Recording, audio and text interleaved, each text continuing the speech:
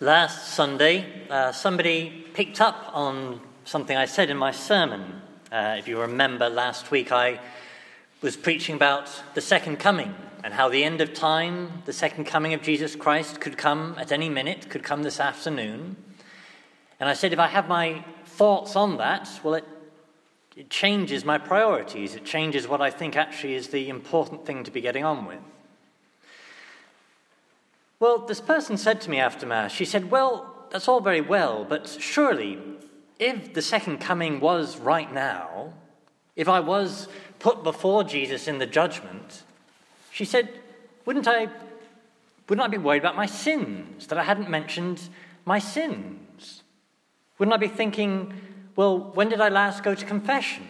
And had it been an adequate confession or just a half-hearted thing? Well, I said that would be a different sermon. And actually, that's basically today's sermon. I want to actually today twist that onto the question of sin. So as I said last week, the church starts our preparations for Christmas every year with Advent, the first part of Advent focusing on the second coming of Jesus. And so we heard again in our second reading from St. Peter of him warning about how the day of the Lord will come like a thief in the night. A repeated image we're given in the scriptures. That there will be a judgment that will come upon us unexpectedly. And so St. Peter warns to do your best to live lives without spot or stain, so that he will find you at peace. Now, on a related note, in our gospel text, we heard the call of St. John the Baptist to prepare a way for the Lord. And that call was issued by John the Baptist to prepare for the coming of the Messiah 2,000 years ago. But this call is reissued to us today to help us prepare for Christmas, so that Christ can come into our hearts this Christmas. That at the end of time, when Jesus will come as judge, he will come whether we want him to or not. But now, and at Christmas, he will only come to us, and come to us as our loving Saviour. He will only come to us if we want him to, if we're ready for him, if we prepare a place. And our hearts prepare a place for him the very same way John the Baptist said to prepare all those years ago, to repent of our sins.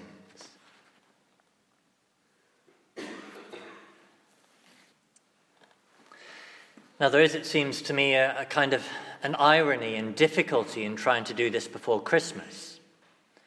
That if we're going to enjoy Christmas, if we're going to get the best out of it spiritually, we do need to repent of our sins. But the difficulty, it seems to me, is it's precisely in this pre-Christmas preparation period that it can be all the more difficult to look inward at all to see my sins. That we can be so caught up in the busyness, the worldliness, all the possessions and everything stuff about Christmas, that it's more difficult than normal to see my sins. As the saints often say, that worldliness clouds the intellect. It clouds my ability to see properly, including seeing my own heart. So how can I clear my intellect? How can I remove this fog of worldliness that stops me seeing properly?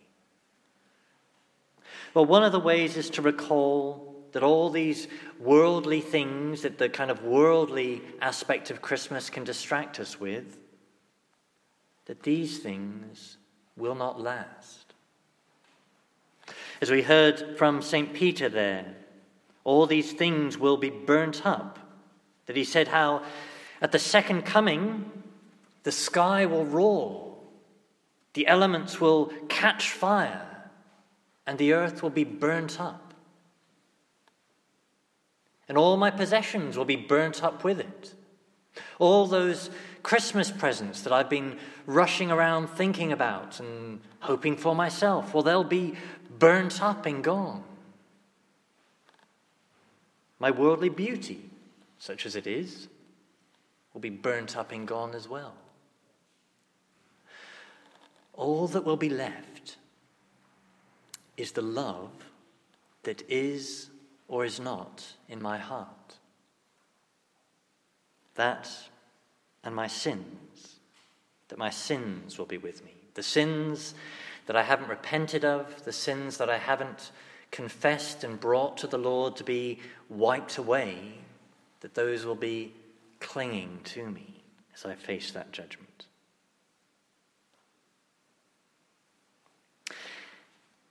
And all of this imagery, this talk of St. Peter of the fire, well, it's not given to us just to frighten us.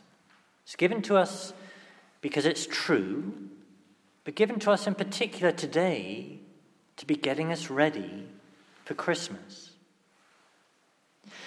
Because if I want to enter into Christmas with a heart centered on God, a heart centered on love, a heart centered on what Christmas is about, then I need something that will push aside all those other things in my heart.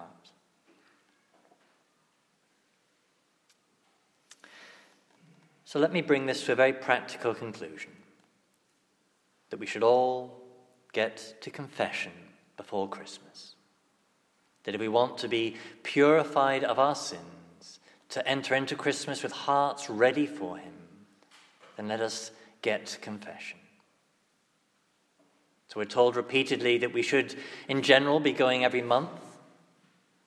But it's especially important to be going before the two great seasons of Christmas and Easter. And let me point out what's listed there in the newsletter for you, that this coming Saturday morning, there'll be a visiting priest here to hear confession. So if you don't want to confess to me, you can confess to somebody else this Saturday. And the following Monday, there'll be 5 priests available here to hear your confessions. We'll even have confessions in Polish the Sunday before Christmas.